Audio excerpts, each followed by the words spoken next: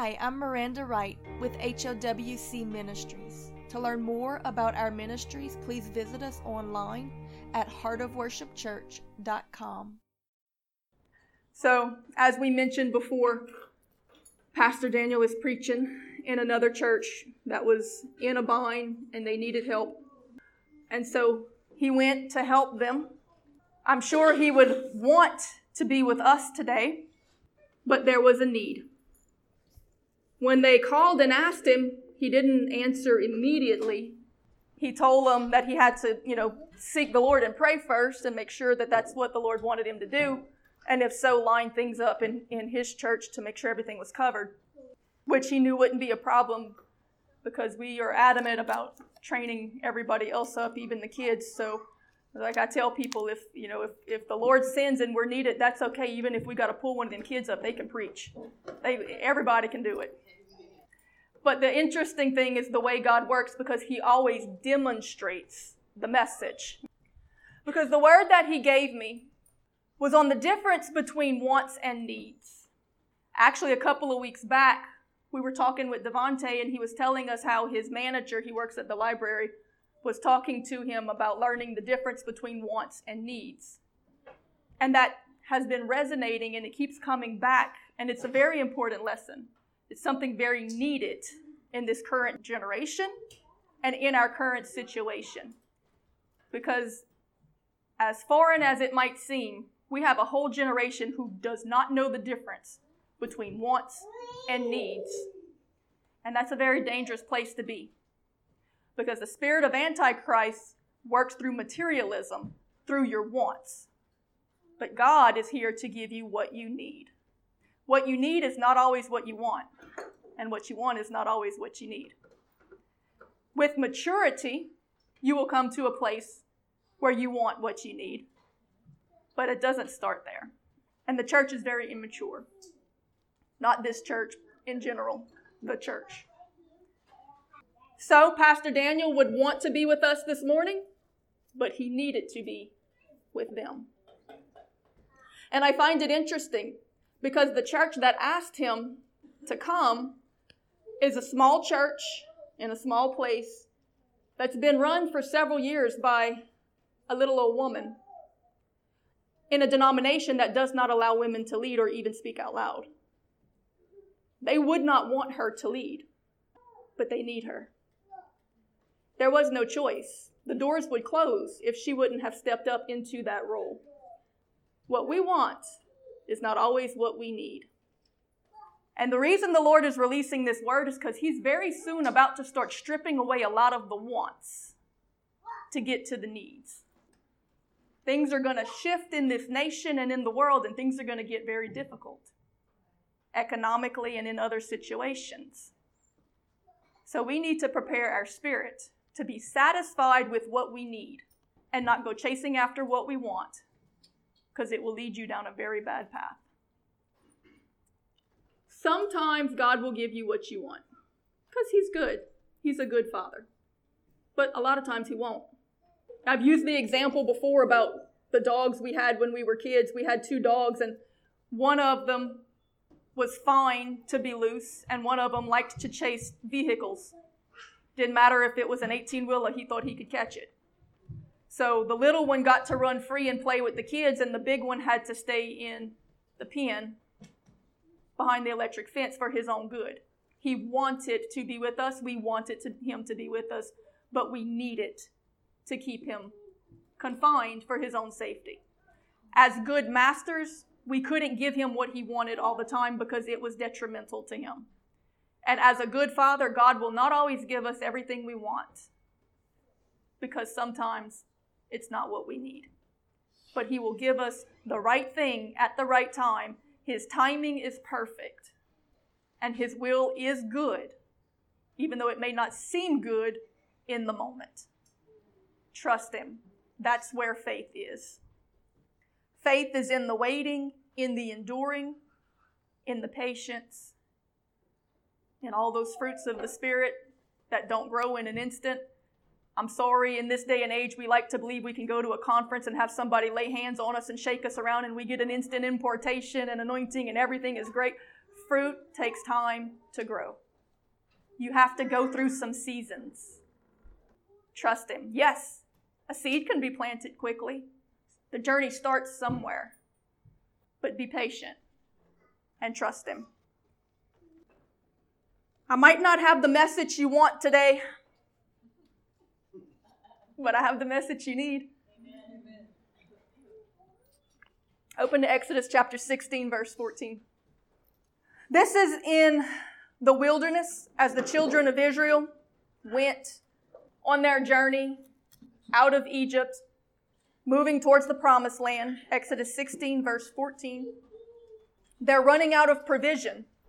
They're running out of physical food.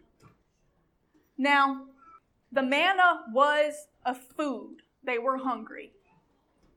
But the manna also represents the Word of God, what feeds our spirit, which of course is Jesus. He is our daily bread, our communion. That time with Him feeds our spirit. So there is a spiritual parallel and a physical parallel here. They were hungry. So God gives them what they need. As we go on in the story, we hear them complaining. This is not what we want. We miss the cucumbers and the leeks of Egypt. We miss all the good food. If you read the description of the manna, it was kind of plain. It wasn't very, elaborate. And it's the same thing for every meal, for every day for 40 years.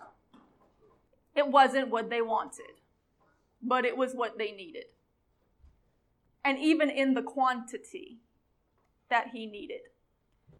It says, and when the dew that laid upon the ground was gone up, behold, upon the face of the whole wilderness there lay a small round thing, as small as a hoar frost on the ground.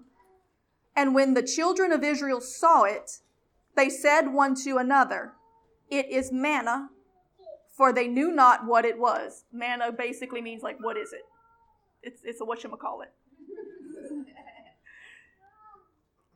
And Moses said unto them, this is the bread which the Lord hath given you to eat. This is the thing which the Lord had commanded. Gather of it every man according to his eating, an omer for every man. So an omer is a weight measure. It's a certain amount.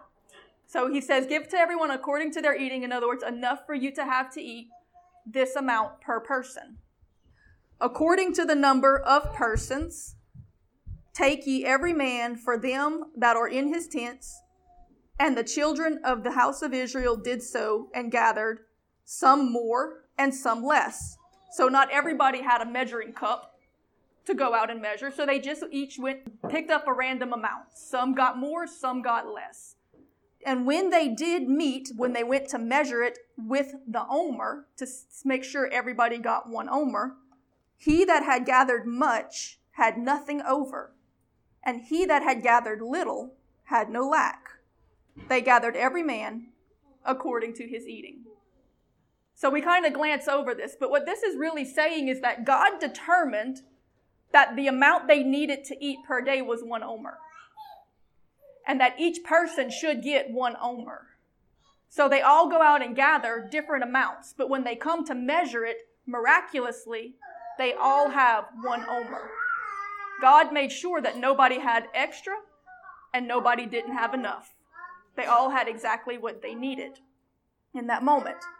May not have been what they wanted. It was what they needed. Some might have wanted to get a little more, a little bit of food hoarding. But when they did that, God made sure that it wasn't enough. It didn't amount to anything. When you're greedy, all the things you try to build up usually end up getting burnt up. It doesn't amount to anything. And those who didn't have enough, God miraculously provided. When you're faithful and you run short, God will make sure that you make it. Now, this was in food. It also applies in the spirit.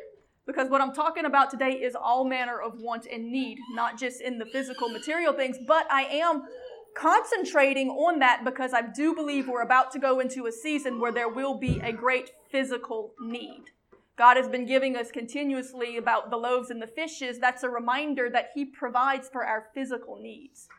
Because many of the miracles that Jesus did were for the glory of God, or out of compassion and mercy, or because there was a timing and a season, or to validate the message.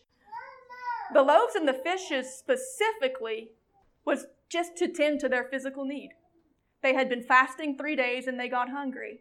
And he said, I'm not going to send them away fasting because they'll faint before they get home. So he provided a miracle to physically feed them. That's a reminder that he cares about our physical needs. But we have to be willing to pursue him, to tend to the needs of him, his work, his ministry. Because these people had sought the Lord for 3 days diligently listening to him. They had been faithful and obedient. They hungered after Christ, so he filled them spiritually and physically. Very important. Because a day later, a bunch of other people show up who heard about it and just wanted free stuff. They come saying, we have heard about the loaves and the fishes. And Jesus basically tells them, are you here for a handout or are you here for me? And they try to trick him and con him and bully and bluff him into giving them free things. And of course, we've all been there. Oh, if you're a Christian, you're supposed to do this. You're supposed to do that. You're supposed to give me your house. You're supposed to all, we've all been there. Jesus refused. He wouldn't feed them. So he's not obligated to tend to physical needs. But those who had pursued him, he tended to them. He sent those other people away hungry. He did not succumb to their demands. They even referred back to this passage and tried to say, well, Moses did it. If you're all big and mighty, why can't you feed us like Moses did? He gave manna from heaven. And Jesus' response was, Moses didn't do that. God did. And I'm the manna that came from heaven. I'm right now. Do you want me? Or do you not? The church is not obligated to tend to every person's wants. The church is obligated to tend to God and to the needs of the brethren. We are obligated to tend to each other, to the needs. Now, out of love, we still tend to wants. We do birthday cakes. But you have to be diligent because there's times where you have to say no because that want can be hurtful. Maybe it's not what they need. For example, we probably shouldn't have given Pastor Glenn a birthday cake. Because he really doesn't need that. He's a diabetic. Somebody, one of the kids still no candy bar. Appreciate it. That's a good kid. He's going to be on great profit one day. We see the same example in the widow woman with the story of Elijah. Elijah's going and God says, I have prepared a widow woman to tend to your needs. Go to this place and do ministry. He gets there and he comes and this widow woman comes to him and he tells her, make me a cake. I'm hungry. And she tells him, we're under siege. We have nothing. I have just enough flour and oil to make one cake. Me and my son is going to eat it and die. This is what he tells her. He didn't give her any great promises. He didn't tell her, oh, God's going to tend to everything. You're going to be famous. We're going to make you, big ministry. You're going to be on YouTube. He said, instead, make me a cake and then make one for you and your son. And she does it. Everything she had left, she gave it to God. And because of it, God never let what she had run out.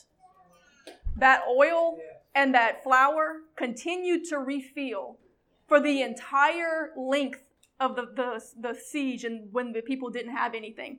And you think about that, because she was willing to give her all for God, God made sure that she had more to give. How many more people was she able to bless through that season? If you know that your provision will not run out, wouldn't you just hand it out? Wouldn't you give it out? And I'm here to tell you, because today I'm going to give you some biblical principles on how to flourish in hardship, and it's always going to be contrary to what you think needs to happen. You think you need to hoard. You think you need to do all these things. God says, why don't you increase your giving? Why don't you find somebody who needs and help them? Why don't you trust God with everything in those areas that you've been holding back a little bit? And watch him bring provision. I've seen him do it time and time and time and time again. We see it throughout Scripture. God says, test me in this, and I will prove it. Now, we've been here 50 years. We're not a money church. We're not a tithe. We rarely ever preach it. But there are times where it's warranted to be, and I'm not really even talking so much about tithing to the church, but just in general, having a charitable spirit. But there are principles in it that the more God sees he can trust you to give, the more he'll give you to give. He says, prove yourself in the little things, and I'll make you ruler over much. And I've always seen those that were charitable and gave to God, they never lacked. They never went without. God always gave more because he knew they would distribute it. They were faithful with that resource. So in dealing with the physical needs, the more you can give to others, the more he will give you to give, even when it seems like there's no way that you should be getting it. But that applies also in the spiritual. If you're faithful in the little, he'll give you more. So if you're willing to spend that time searching the Scriptures and seeking the Lord for devotion and spiritual manna and giving that to others, he'll trust you with more of it also. That's how we grow in grace. That's how our Sunday school lesson ended, about growing in grace. That's how you increase in these things, by being faithful with the little bit that you've been given. We see this in Exodus, where God told them to tend to the brethren, basically. Tend to each other, where God made sure that nobody had too much and nobody had too little. We see it also reflected in the New Testament church. 2 Corinthians 8:13. Tell y'all it's probably not the message you want to hear, but it's the one you're going to need very shortly. In 2 Corinthians 8, chapter 13, it says, for I mean not, this was Paul speaking to the Corinthians, I mean not that other men be eased and ye burdened. In other words, he's saying, I'm not telling you to do it to the point to where you're suffering and sacrificing and you have nothing and they're doing nothing and they have everything. In other words, don't let people use you to the point of burnout.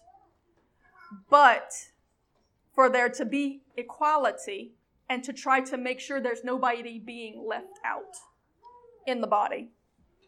That now at this time, your abundance may supply their want, that their abundance also may supply your want. So basically, Paul's telling them that if you have a little extra right now, help them, because there may come a time when they have a little extra and you need help from them.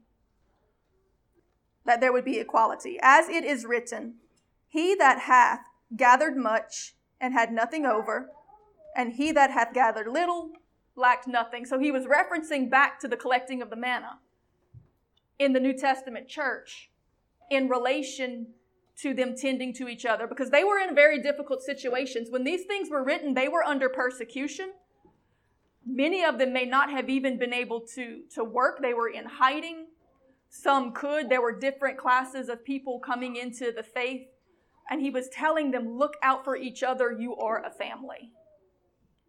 Now, throughout the New Testament, there are guidelines for charity. The Bible is very clear that if you don't work, you don't eat. It's not talking about handouts or letting people just completely suck off of you until you have no strength and energy left and then everybody's out. God does not endorse socialism at any point or fashion. Laziness is absolutely, it's a sin. It's completely spoken against in Scripture. It's selfish. And that's really a big part of the word that's to release today, is to recognize that your wants can hurt somebody's needs. Because if you're selfish and you're taking more than you need, then somebody who does need is not getting what they need because of what you wanted. Now that can apply in money. That can apply in time and attention and energy, in the ministry, or in homes.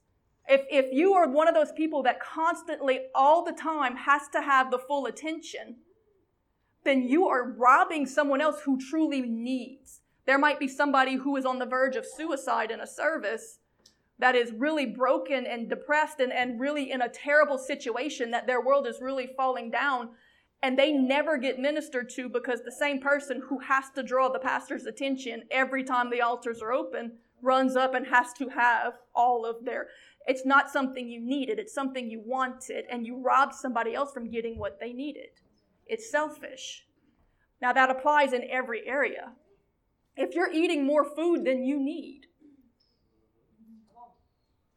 I always said the American church has erased 2 sins from the list, gossip and gluttony. They think gossip and gluttony is not a sin. But the fact of the matter, and it may not have been as prevalent in times past, but in the season that we're going into, it's going to become more of an issue.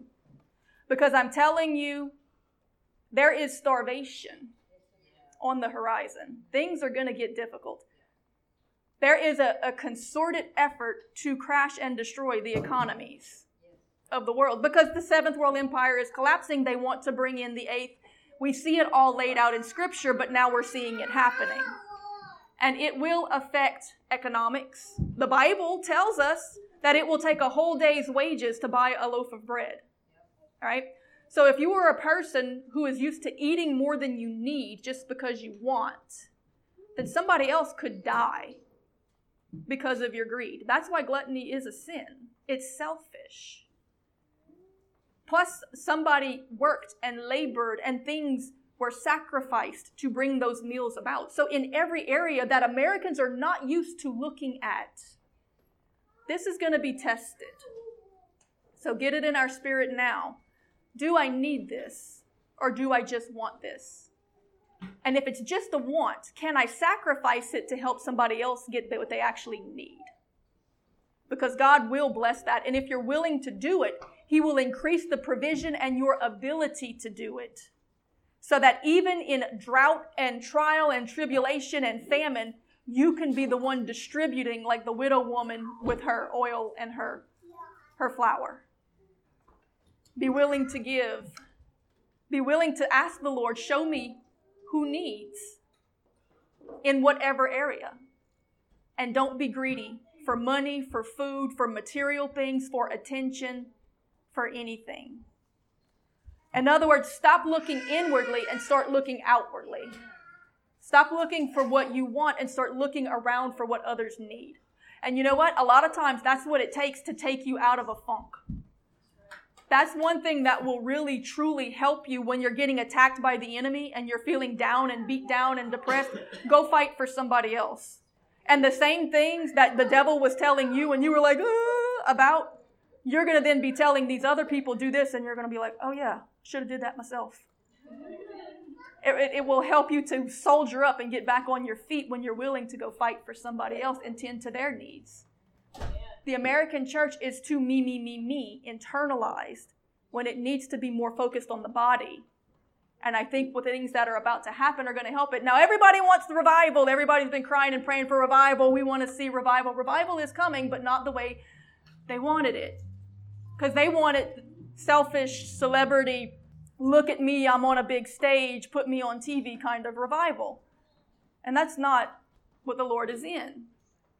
The Lord is going to move, just like He promised in the Scriptures, in great exploits on the least of these, the little no-name places that are willing to do the work of the kingdom.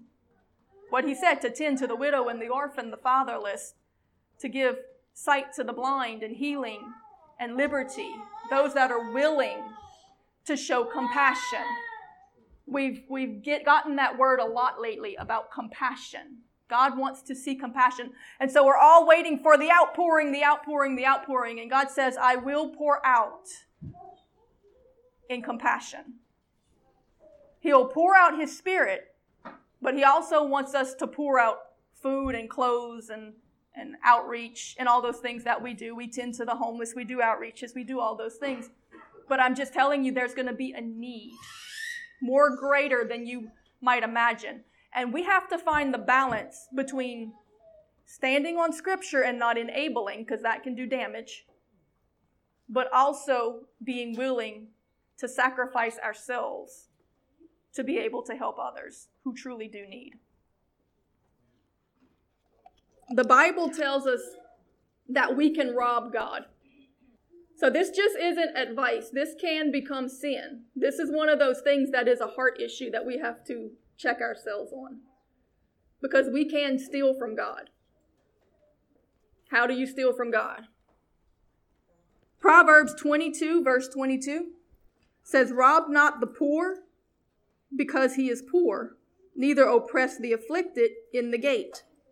For the Lord will plead their case and spoil the soul of those that spoil them." When you take more than you need just because you want, then there is not enough there to help those who truly need. And you have robbed the poor and needy. And therefore you have robbed God. Because God considers it his job and duty to tend to the needs of the poor and the needy, the widow and the orphan, but he does it through his people. So when you don't do those things, you are stopping the flow of his work and his function. Again, understand, because I know there is physical shortage coming. I'm talking about physical, but this is not just physical. Because I can tell you, and I know everybody in this room experiences it, as ministers, because we do a lot of charity and because we do then you can get very overwhelmed constantly. And we get it constantly. There's not a day that we don't get 15, 20 phone calls. People constantly asking us for things that they want but don't need. Can I get a ride to McDonald's? Can you come cut my grass? Can you? And it's like, okay, I have a list of people asking for help. Can I get this or can I get that? Well, don't you have this or that? Can you do this? Or they don't want to do for themselves, or they don't want to do what needs to be done. They want a handout and something that they really don't need, that's not good for. And then so I have to sit back and be like, okay, look, you are robbing from those who truly need. We have no more time, no more energy, no more resources because you didn't need it. We have to learn the difference between wants and needs. Because if you keep clinging to these wants, you will follow the Antichrist because he will give you what you want. Amen. You'll just have to take a mark to get it. Amen. You have to learn to submit, to humble, to sacrifice, to be mature, to seek the Lord and say, God, what do I need? I can jump ahead of my notes and give you the quick answer. We need Jesus. It says he will supply all of our need. We'll pull that scripture up in a minute, but I love that passage because it doesn't say he will supply all of our needs. It's not a plural word. It says he will supply all of our need. To imply we really only need one thing. Jesus. Which is why when the multitude came to Jesus asking for food and material things, but not wanting him, he gave them nothing. Because he could have given them the whole world and still not given them what they needed. Because what they really needed was Jesus. And if they don't want Jesus, then everything else you give is pointless. Even healings. If a person is seeking a healing but doesn't want the healer, then does it even help them to be healed?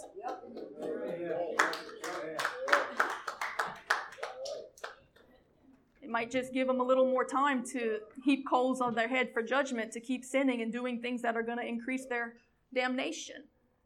It's got to be about Jesus. Lord, help the church and the people to be more selfless and not so selfish. The Bible also says that we rob God when we don't pay tithe and offering. Now, we have a lot of young, again, I said we don't really preach this a lot, but at the same time, we do have to give account for your souls. So I know we have a lot of young people that are just coming into the workforce, and they need to know this. Because the Bible tells us that God owns already 10% of everything that we make. It already belongs to God. We are required to give that 10% to God. It's not an option. The Bible is clear that you're either blessed if you do or you're cursed if you don't. Right? And then there is an offering, which is above the 10%. Right? No, I'm not telling you put your money in the plate. You seek the Lord for where it goes, but you do need to give. God could tell you to put it in the collection plate. He could tell you there's a widow down the street that needs help with her electric bill. He could tell you send it to Voice of the Martyrs. They need help overseas. He can tell you where there is a need. But you need to learn to have a charitable heart and to teach your children. That's why we do the little march with the kids in the bank. It's to show them from an early age that we don't hoard money in these things. We use it for the work of the kingdom. So biblically, there is a requirement for the 10%, and then there is an offering, which is anything more or above, whatever you feel to do. The scripture tells us that if we do it, he will rebuke the devourer, and our land will be productive and fruitful. And I can tell you that, because I've been in ministry all of my life, those who do, God provides and multiplies, and they are never lacking. And I can see it even in my own life, because the Bible says, test me in this. It's interesting because a lot of the promises of God in Scripture have conditions. That one doesn't have a condition. It doesn't even have the condition of salvation. It works even for sinners. That's why evil corporations still give to charity, because they know that it works. God said, test me in this and see that if you're willing to give to others, if I will not open up the storehouses and help you with more, because he wants us all distributing to each other. And he will do it. And we've given to the last penny where there was not a drop left above and beyond in the account, and watched him turn around. And literally, we helped somebody one time and emptied our savings down to nothing. They needed help getting started, and we dropped all we had left in savings to help them get on their feet. And the very next day, out of nowhere, there was a $3,000 check in the mailbox. And it's like, where did this come from? I don't know. It's a different group that Danny's never dealt with that wants him to just randomly, hey, would you do a video for our little group that we're doing, a coalition against drunk driving or whatever. The crazy thing is that every month for a year since that happened, he has called them and said, when do y'all want to do the video? And they still haven't gotten their product. They don't even want it. God just dropped the check. But it's the point that he really will give if you're willing to prove to him that he can trust you with it, because that thing has not become an idol. And that's really a lot of what it's about. He tells us in Malachi 3, verse 8, will man rob God? Yet ye have robbed me. But ye say, wherein have we robbed thee? In tithes and offerings. Ye are cursed with a curse, for ye have robbed me, even this whole nation. Bring ye all the tithe into the storehouse, that there may be meat in my house, and prove me now. In other words, test me on this, saith the Lord of hosts, if I will not open up the windows of heaven and pour out a blessing, that you shall not have enough room to receive it.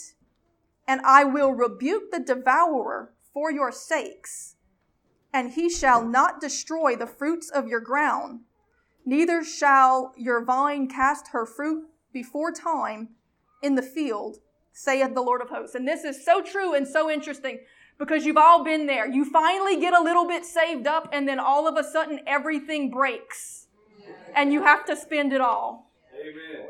That can be the devourer. All right. So Jesus actually says that if you're willing to give to God first, he'll prevent the devourer from destroying what's left. And I can tell you from experience in my life that anytime I thought, okay, I'm going to tend to everything, pay my bills, get everything done, and if I have 10% left, then I'm going to give it, the devil will make sure it's devoured before you get there. You will never have enough to give. But every time I always gave it first, even when they made no sense, I always ended up having more than I needed at the back end. And this applies not just to money, this applies to time and everything. If you think I got to get all these chores done and run all these errands and I got to get this and that and done, and then at the end of the day I'm going to have enough time to spend a little time with God in prayer and all of that, the devil's going to devour all of your time and you're not going to have any time to spend in prayer. But if you give him first, spend a little time in the morning, give him that time first, even if you know your day is so busy, I don't have much to give, then you'll find the rest of your day is so productive. You get so much more done. It doesn't pay for the devil to fight your time. You've already given it to God. He will rebuke the devourer in every area. Give to God first.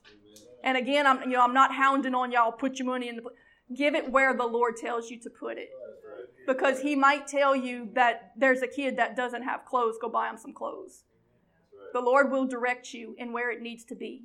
But you have to have a charitable heart, and you have to be willing to give to the Lord first before he will provide all of the needs behind it, because he can't endorse dysfunction. We have to do it his way. Haggai 2:8 says, "The silver is mine and the gold is mine, saith the Lord of hosts." So the resources are his anyway. In fact, he says that the 10% already belongs to him. That's why if we don't give it, we're stealing from him. Now, the 10% is obedience because he commands it.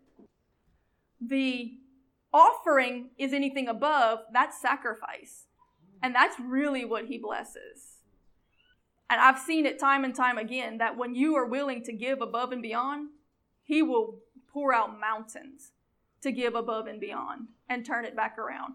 The thing is he wants to distribute to the brethren. There's just very few people he can trust to do it, because most people hoard it for themselves and pocket it. They're not willing to distribute. We know Brother Sam Smith, he has been blessed in that area, that he has always been a big giver, and God has just funneled companies and resources to him and through him because he uses it for good, for others, for the kingdom, to help those that need it. God knows he can trust him with that ministry.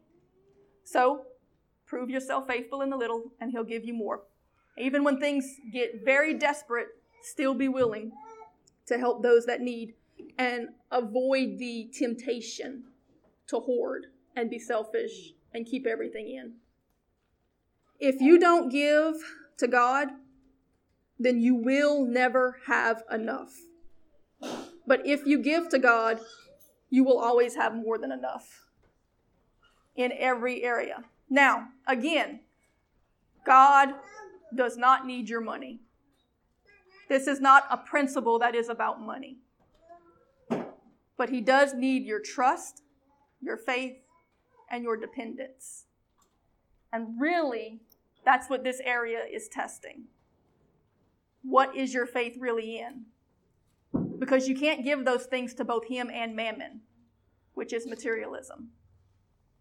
And I'm using this today as kind of a barometer for us to check our heart and see how we feel about what we're hearing. Because if we don't like it, then that might mean there's a root of materialism there. Maybe there is an idol. And the Antichrist will move through materialism. That's socialism is just a step to communism. All of these things are Antichrist governments. And they manipulate through materialism. In fact, this goes all the way back to the Tower of Babel, because that's how Nimrod controlled way back then. Make the people dependent on the government so that they can be God. And when it says that he stood in the place of God, wanting to be worshipped as God, we think of the Tower of Babel as a Sunday school story where the guy wanted to stand in heaven and pretend to be God. That's not really what it's about. It's literally about putting yourself in the place of God, that place over the people, their dependency, their provision, their shepherd. And governments have tried to do that all through the ages. And they're going to do that until Christ comes and destroys them and sets up the millennial reign of Christ. If you put your faith in materialism, if you make that your God, if you don't trust God in every area, you will be deceived. You will fall for the enemy. Because he will give you, there was a famous quote from Stalin, which was one of the early founders of communism, where he took a chicken up on stage and plucked the thing alive until it was just naked and bloodied. And he dropped it and it was terrified and it ran from him, and then he threw a little chicken feed and it came back towards him to get the chicken feed. And he said, you can do whatever you want to the people as long as you give them a little chicken feed. So when you get your little stimulus check, when you get your little welfare check, when you get your little handout, when you get your little school boxes, while they're stripping away all of your freedoms and closing down your churches, and you're a chicken getting plucked while you're getting thrown chicken feed, and you're still running back for your chicken feed. Learn the tactic, and don't let your heart be manipulated by those things. That's why God tells us to do these things, not because he wants our money. It's because he wants our heart.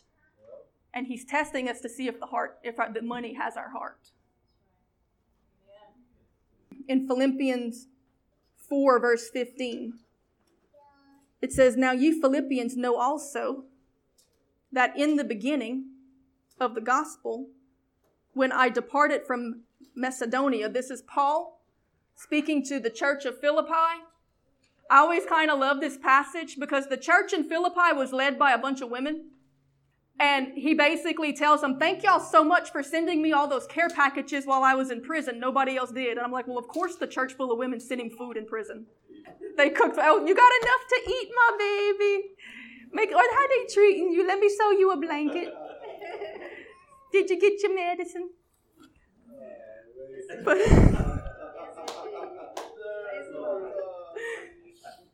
But Paul says that when I departed from Macedonia, no other church communicated with me concerning giving and receiving. In other words, nobody else was helping me. But you only the church at Philippi. "For even in Thessalonica, you sent once and again unto my necessity." He had a need. The Lord provided. The church at Philippi sent to help him, and he's thanking them for it. "Not that I desire a gift." Now he's saying, I want to commend you on what you're doing. Not because I want you to send me more stuff, but I desire fruit that may abound to your account. And that's why I'm giving the word today. And I'm just telling y'all, I'm not doing this because we need money. This church has done well because we don't have greedy pastors. And we have faithful, hardworking people. And even through the lockdowns, the Lord has always provided. And every time we need something, money shows up in a random check from nowhere. Like, the Lord has always taken care of us. And we've never had to ask or beg or preach tithe, really, hardly any. But as Paul said to them, I'm telling you this because I do want you to grow in fruitfulness. And there are principles in this. I'm not telling you this even for my own gifting. You can send it wherever you want.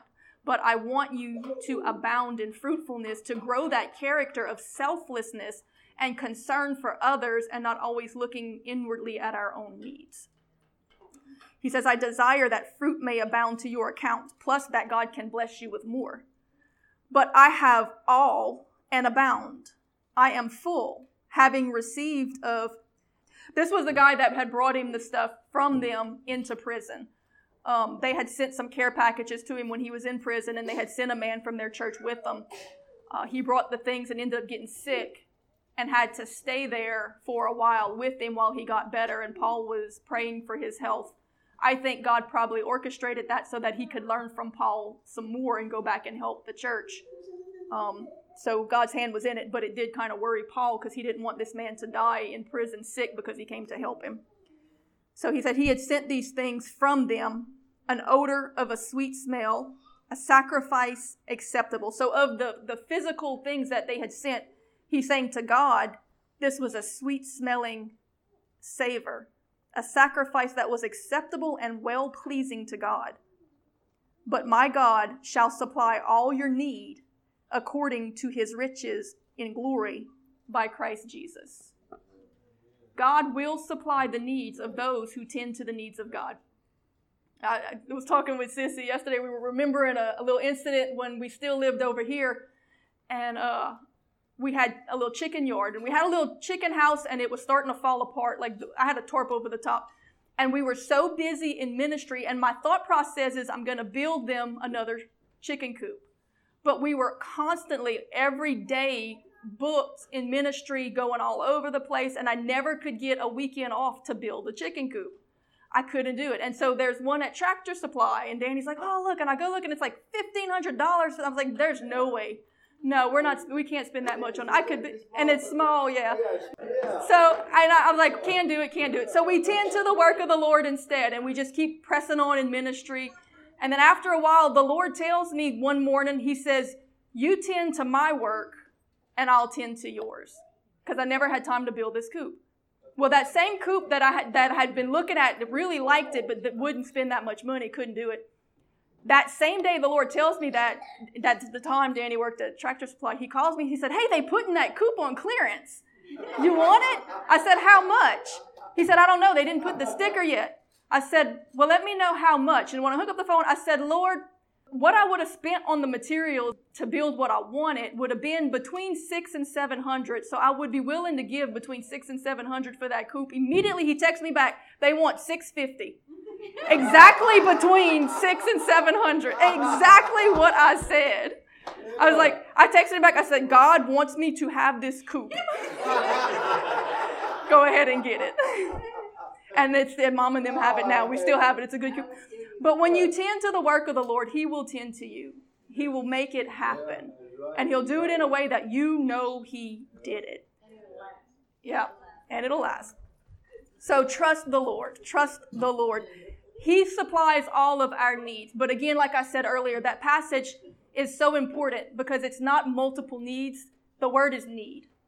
We have it up there.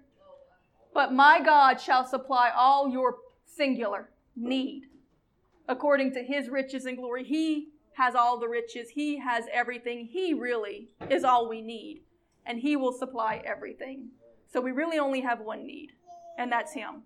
And when you prioritize that, everything else will come. Seek ye first the kingdom of God and his righteousness, and then all these things will be added unto you. But if you put the other things first, you will never have anything, because the devourer will destroy everything, and you will have no protection from it because he won't be in it.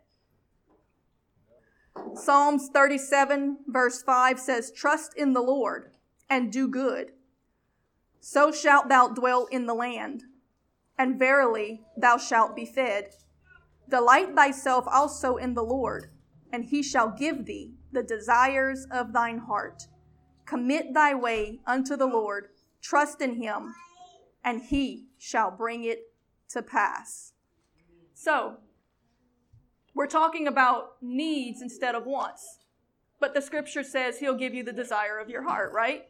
And that's what, he'll give me the desire of I want a 2-story house and a Corvette and $1 million in my bank. There was a condition here. Delight yourself in the Lord. And then he'll give you the desire of your heart. Why? Because he will only give you the desire of your heart when your heart is for him. If you desire him, he will give you himself because he is all he needs.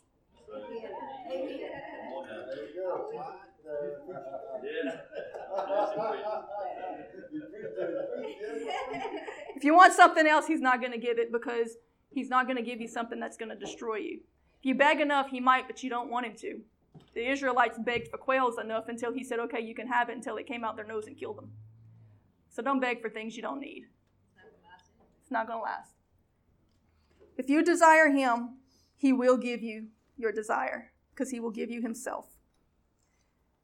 God promised us a new heart, which is his. And if we truly have his heart, then it's safe for him to give us the desires of his heart. But if we don't have that new heart and he's not our whole desire, which would be an evidence that we have that new heart, then it would be dangerous for him to give us the desires of our heart because the Bible tells us that our hearts are deceitful and wicked. So that's not a good thing to do.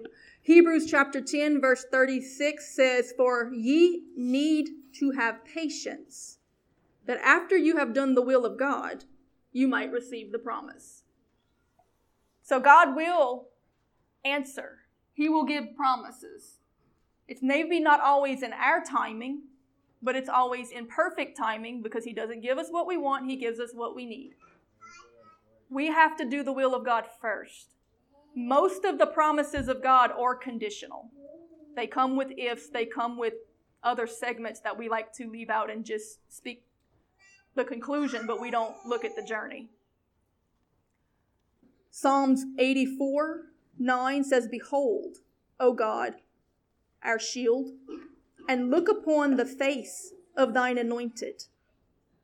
For a day in thy courts is better than 1,000 elsewhere. I had rather to be a doorkeeper in the house of my God than to dwell in the tents of the wicked. For the Lord God is a sun and a shield. The Lord will give grace and glory. No good thing will he withhold from them that walk uprightly. O Lord of hosts, blessed is the man that trusteth in thee. So if it really is good for you, if it's really what you need, he won't withhold it from you. So if he's not giving it, there's a reason. Trust him. Seek him. And it says to his anointed, to those who walk uprightly, to those who delight in him, to those who trust him. Again, seek him first, and he will tend to the needs. If something were to happen next week and the economy of this nation would fall completely apart in 1 hour, the Bible says that Babylon will be destroyed in 1 hour and that all the economies of the world will wail because it's all going to collapse quickly. We love the suddenlies and oh, Jesus comes with a mighty rushing wind and suddenly, and oh, we want revival in a sudden. Well, there are judgments that come suddenly too. If your heart is in the right place, you don't have to be shaken because you know that he is still with you. If you lose everything, like Job did, but you still have him, then you still have all you need. Don't panic. Things might be a little different, but you're going to get to know him in ways that you could never imagine. You're going to know him as your provider, as your shepherd, as your God, where other things as your healer. In fact, we look at all of these big revivals in third world countries. We have a friend, Blesson, who's from India. And, he would tell us when he was in Bible college with Pastor Daniel, he said, in my country, we live by miracles. We see miracles every day. And he would tell us things that they had experienced and that had happened. He said, but when I come to America, it's like immediately we don't have faith for miracles. It's hard. I don't understand. And I said, I do. It's desperation. There's a need. You're desperate in your country. And here we can run to a doctor. We can take a pill. We can write a check. We can get welfare. There's no need. There's no desperation. There's no cry. There's no connectivity. There are other gods. We're trusting in the gods of Egypt. And what you see happening in our nation, even through the last wave of judgment that we had with COVID and with the elections and with the riots and all of that, when Egypt started falling, each plague attacked a god of Egypt. Each one of those plagues specifically was meant to break their faith in one of the gods of Egypt, so that whenever the end of it came, they would have faith to leave them and follow him out into the wilderness. Then he moved in miracles to build their faith in him. What we saw in 2020 was God attacking the gods of Egypt in America to break the people's faith in the political system, in the medical system, in the judicial system, pretty soon in the economic system. He's breaking people's faith in the gods that they really put their trust in right now, so that when the time comes, they'll have enough faith to follow him out of it. And then he's going to start moving in great miracle signs and wonders and manifestations to build people's faith. But first he has to break their faith in what it's already in. The nation's been crying out for revival, the church, for 50 years. God's saying, no, that's not enough. I need reformation. I got to tear it down, and I got to build it back up. First, we got to destroy their faith in the gods of Egypt before I move to build their faith in me, or there will always be a mixture. So God's about to do it. That's why we see so many big conferences where you got to pay $80 to get in, when the Bible says that the gospel is to preach to the poor and the needy. But the door fee is to cover all of the wants, not the needs, because they want so much more than they actually need. God can move. We've all seen God move mountains. We've seen him shut up the heavens. We've seen him stop the rains. We've seen him get people out of wheelchairs. We've seen him do miraculous things. We've seen him raise people off their deathbeds. We've seen God move on street corners with a box guitar and a few people worshiping and praying. You don't need all of the big performance and production, but the church wants it because it looks good on them. But he's about to come to shut it down. He's going to make them give up their wants so that they can learn what they really need. If we learn it now, it'll be a lot easier on us. And he'll use you to lead others through it. Because he said those that had understanding instructed many. So we're going to go ahead, I think, and close on that. and say, Lord, we ask you today to remind us not to be stingy, but to be more giving and more willing to help others, to learn to give up some of our wants to tend to the needs of someone else, not to overconsume anything. That gluttony is still a sin, and it doesn't just apply to food, Lord, but even attention, anything that we don't need. Lord, help us to see the need and feel the hurt and the cry in the body. Give us discernment to know that what is truly a need and what isn't. Help those who don't know the difference to shed selfishness, immaturity, to be strong and productive members of the body.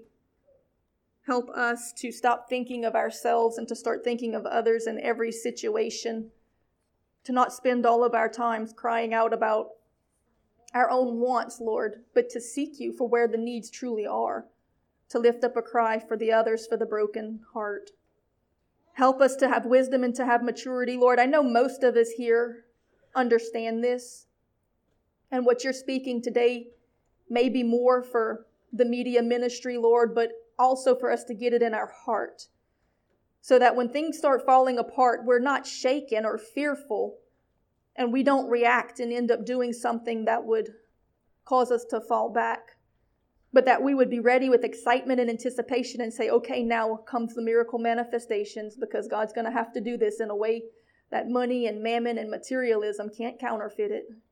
Lord, you're going to finally show them that you're stronger than all of the world's systems, than economics, than politicians, that you are a God that moves in true evangelism, in the highways and the byways, under bridges and abandoned buildings, that you are the God that does the impossible, and that you raise up the least of these to do it. We trust you. We thank you. We ask that you prepare our hearts to be used in the midst of it. As this great turnover comes and you begin to tear down those at the top that have been feeding on the flock and raise up those from the bottom who are not, that we would be found in the right place and having the right heart and able to be used to do your work. In Jesus' name, amen. Amen.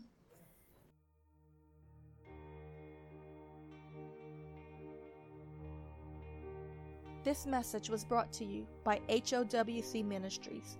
To learn more about our ministries, please visit us online at heartofworshipchurch.com.